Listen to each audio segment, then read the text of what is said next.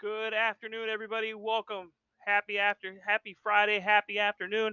Today we're going to actually review the AEW Rampage episode from 225 of this great year of 2022. I'm the one, the only Yankee Cowboy, Tim Wilkins. Today, honestly, before I start off on this review, I just want to say that legitimately and honestly, as a wrestling fan, it has come to my attention that Tony Khan has no clue what the hell he is doing with any ounce of talent that he has. And it's scary to think about. Because, guys, if you watch AEW for the last year and a half, during the pandemic included, this man is a hot shot, lazy booker. Lazy booking. Everything he does. No hype, no build up, no money sell, nothing. Everything looks like complete trash. On 225 Rampage is no exception to this. It is the typical style of Tony Khan to do exactly that. And that's lazy booking, hot shot, some kind of promo or after segment after every match. Can't finish it clean, can't finish nothing. There's no hype train any of this kind of on any of these matches whatsoever. There's no explanation behind why anything is going on. It's just how you have to assume everything is going on. Sorry, that doesn't sell ratings. And obviously it shows because this show, unlike every other show that AEW does, can't draw a rating above a 1. Period. Anyone thinks for 1 second that he can 1.0 is a good thing on television, on a national television show, on TNT and TBS, it is a sad, sad state of affairs. This 225 episode is no exception. And I'll give you one recommendation, Tony. As a wrestling fan, hire a booker. I cannot go into which one. It could be Ric Flair. It could be Tully Blanchard. It could be Arn Anderson. It could be Shane McMahon. But please, for the love of God, for all things holy in this world, hire a booker so you can actually promote and actually do the right things with all the talent that you have been having and signed. I'm sorry to say this. You have some of the greatest talent signed to your roster and have misused every single one of them, besides 2 people. And the only reason why is because they take complete control of their creative. CM Punk, Bryan Danielson. They take complete full control of their creative. Everybody else has been at the indisposable stupidity of Tony Khan's booking. 225 is no exception. Let's kick this off with the Sammy Guevara versus Andre El Idolo for the TNT Championship match. Surprised why this is even a thing. There's no explanation why Andrade is even in against Sammy Guevara other than just a match on an hour-long television show. Great 12 to 15 minute match. Very, very not old school match style. It's more of a contemporary style with a lot of gymnastics, with Sammy Guevara doing some spots. Nothing out of the ordinary. Just Sammy Guevara taking years off his life. Just 12, 15 minutes of the opening segment to try to draw a rating. Nothing impressive. Sammy Guevara retains, obviously with the lazy booking by Tony Khan. We go into this Matt Hardy attacks Guevara, and then Darby Allin and Sting have to run in and make the save. Lazy booking. Prime example of the lazy afterbirth nonsense that we've seen week after week after week by this show. It makes zero sense. Followed by another segment that comes after the commercial break. We open back up with QT Marshall, who last time I checked is a nobody. Okay, if you list off the wrestlers in the last 20 years, QT Marshall, whatever the hell you want to call him, is a nobody. He might be great behind the scenes. Who knows? But he's a terrible in-ring performer. Great trainer. Terrible promo. Obviously, terrible show writer. If this is indeed true by all the rumors and everything else that he's actively involved with Tony Khan on putting the show in and out of breaks and putting the show together, he's doing a terrible job for a show that has all this talent. Period. Obviously, with this segment, it opens up with QT Marshall on the commercial break calling out Hook, who is anyone that knows Taz, that's Taz's son. And they've been spending a year-long nonsense of him falling around his dad and, the FTW championship or whatever the hell they want to call it, that Taz made famous in ECW. Just a joke. Just an overall joke of a segment here. Marshall said that Hook should come out here and say thank you for all the things he's done for him. Give me a break, dude. What another waste of 10 to 12 minutes on national television. I'm not even going to give this any more of what it has to be done, because this show was downright terrible from top to bottom, other than 2 segments. And the opening segment was one of them, which I gave that like a 6 out of 10.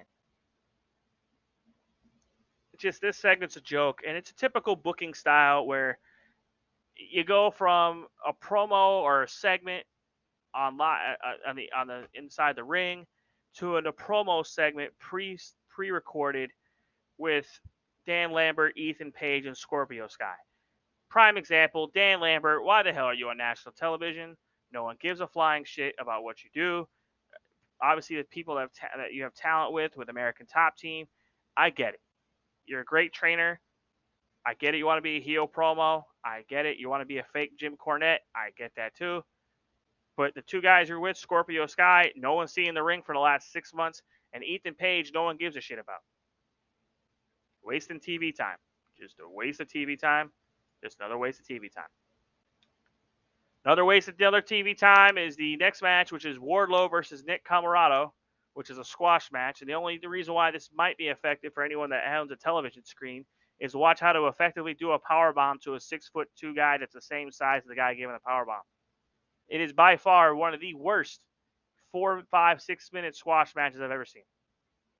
Only good use out of it was watching possibly Wardlow just deck Shawn Spears in the face. But, that's another waste of time too. The Pinnacle was supposed to be something that was almost reminiscent of, Evolution and some of the 4 Horsemen. MJF, Wardlow, FTR, one of the greatest, if not the greatest tag team in professional wrestling today. Now we get to watch this nonsense. This is ridiculous. Obviously, after the squash match by Nick Comoroto, typical lazy booking by Tony Khan. Let's go and do 2 squash matches back to back, shall we? Because that doesn't make any sense whatsoever. And, it's just flat out just stupid booking. Next match, which, by the way, I have no problems with the next 2 people of this match. It's Serena Deeb in her 5-minute challenge defeats Kayla Sparks. Kayla Sparks is an up-and-coming independent talent. Serena Deeb is a well-seasoned veteran. She's obviously building herself into a great heel. Getting ready for the program, probably, hopefully, with Thunder Rosa here sooner rather than later, because that or go against Jade Cargill, put that match together, because God help us, we need a not botch fest match one of these days. Quick finish, 2 botch matches put together, and then we're gonna go to another segment, because whoever writes this concept has the mind of a freaking 5-year-old.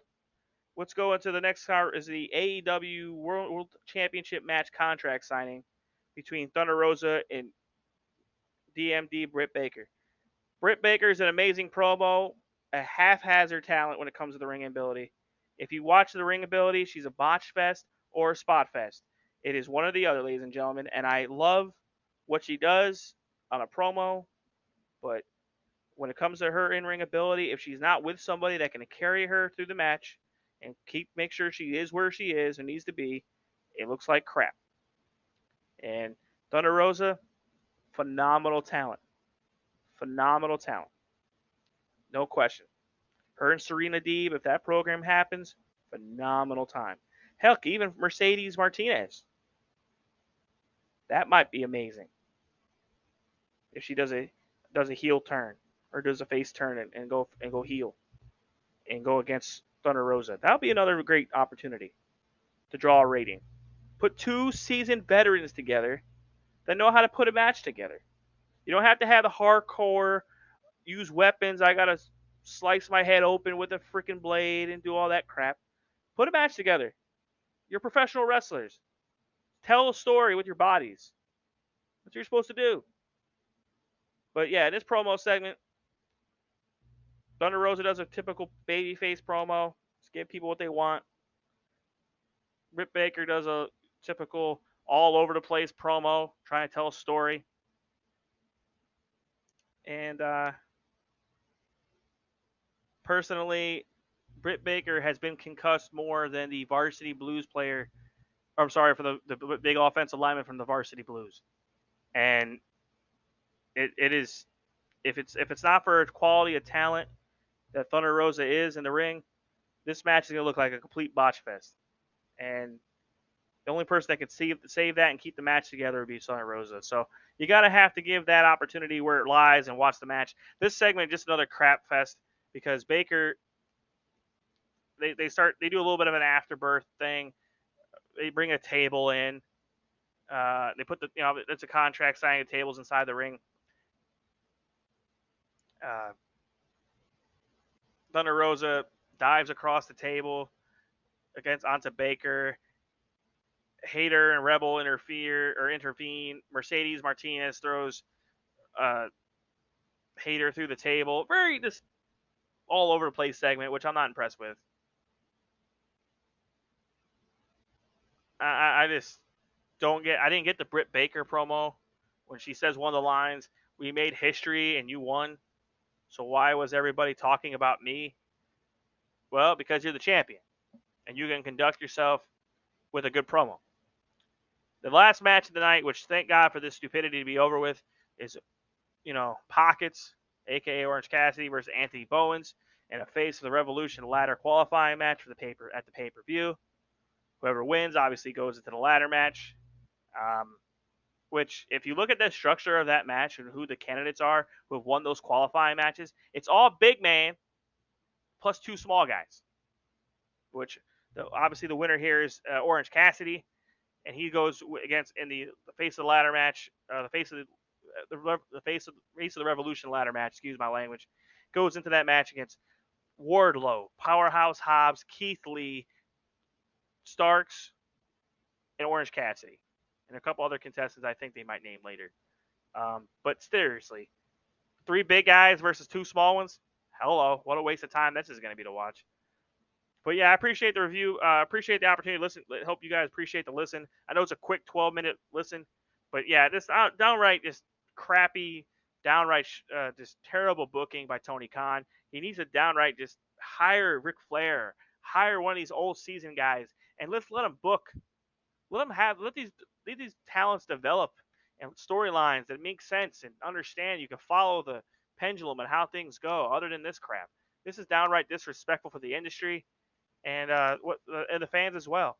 So I just want to say thank you guys for the listen. Hope everyone has a great weekend. Have a great day, guys. Appreciate it.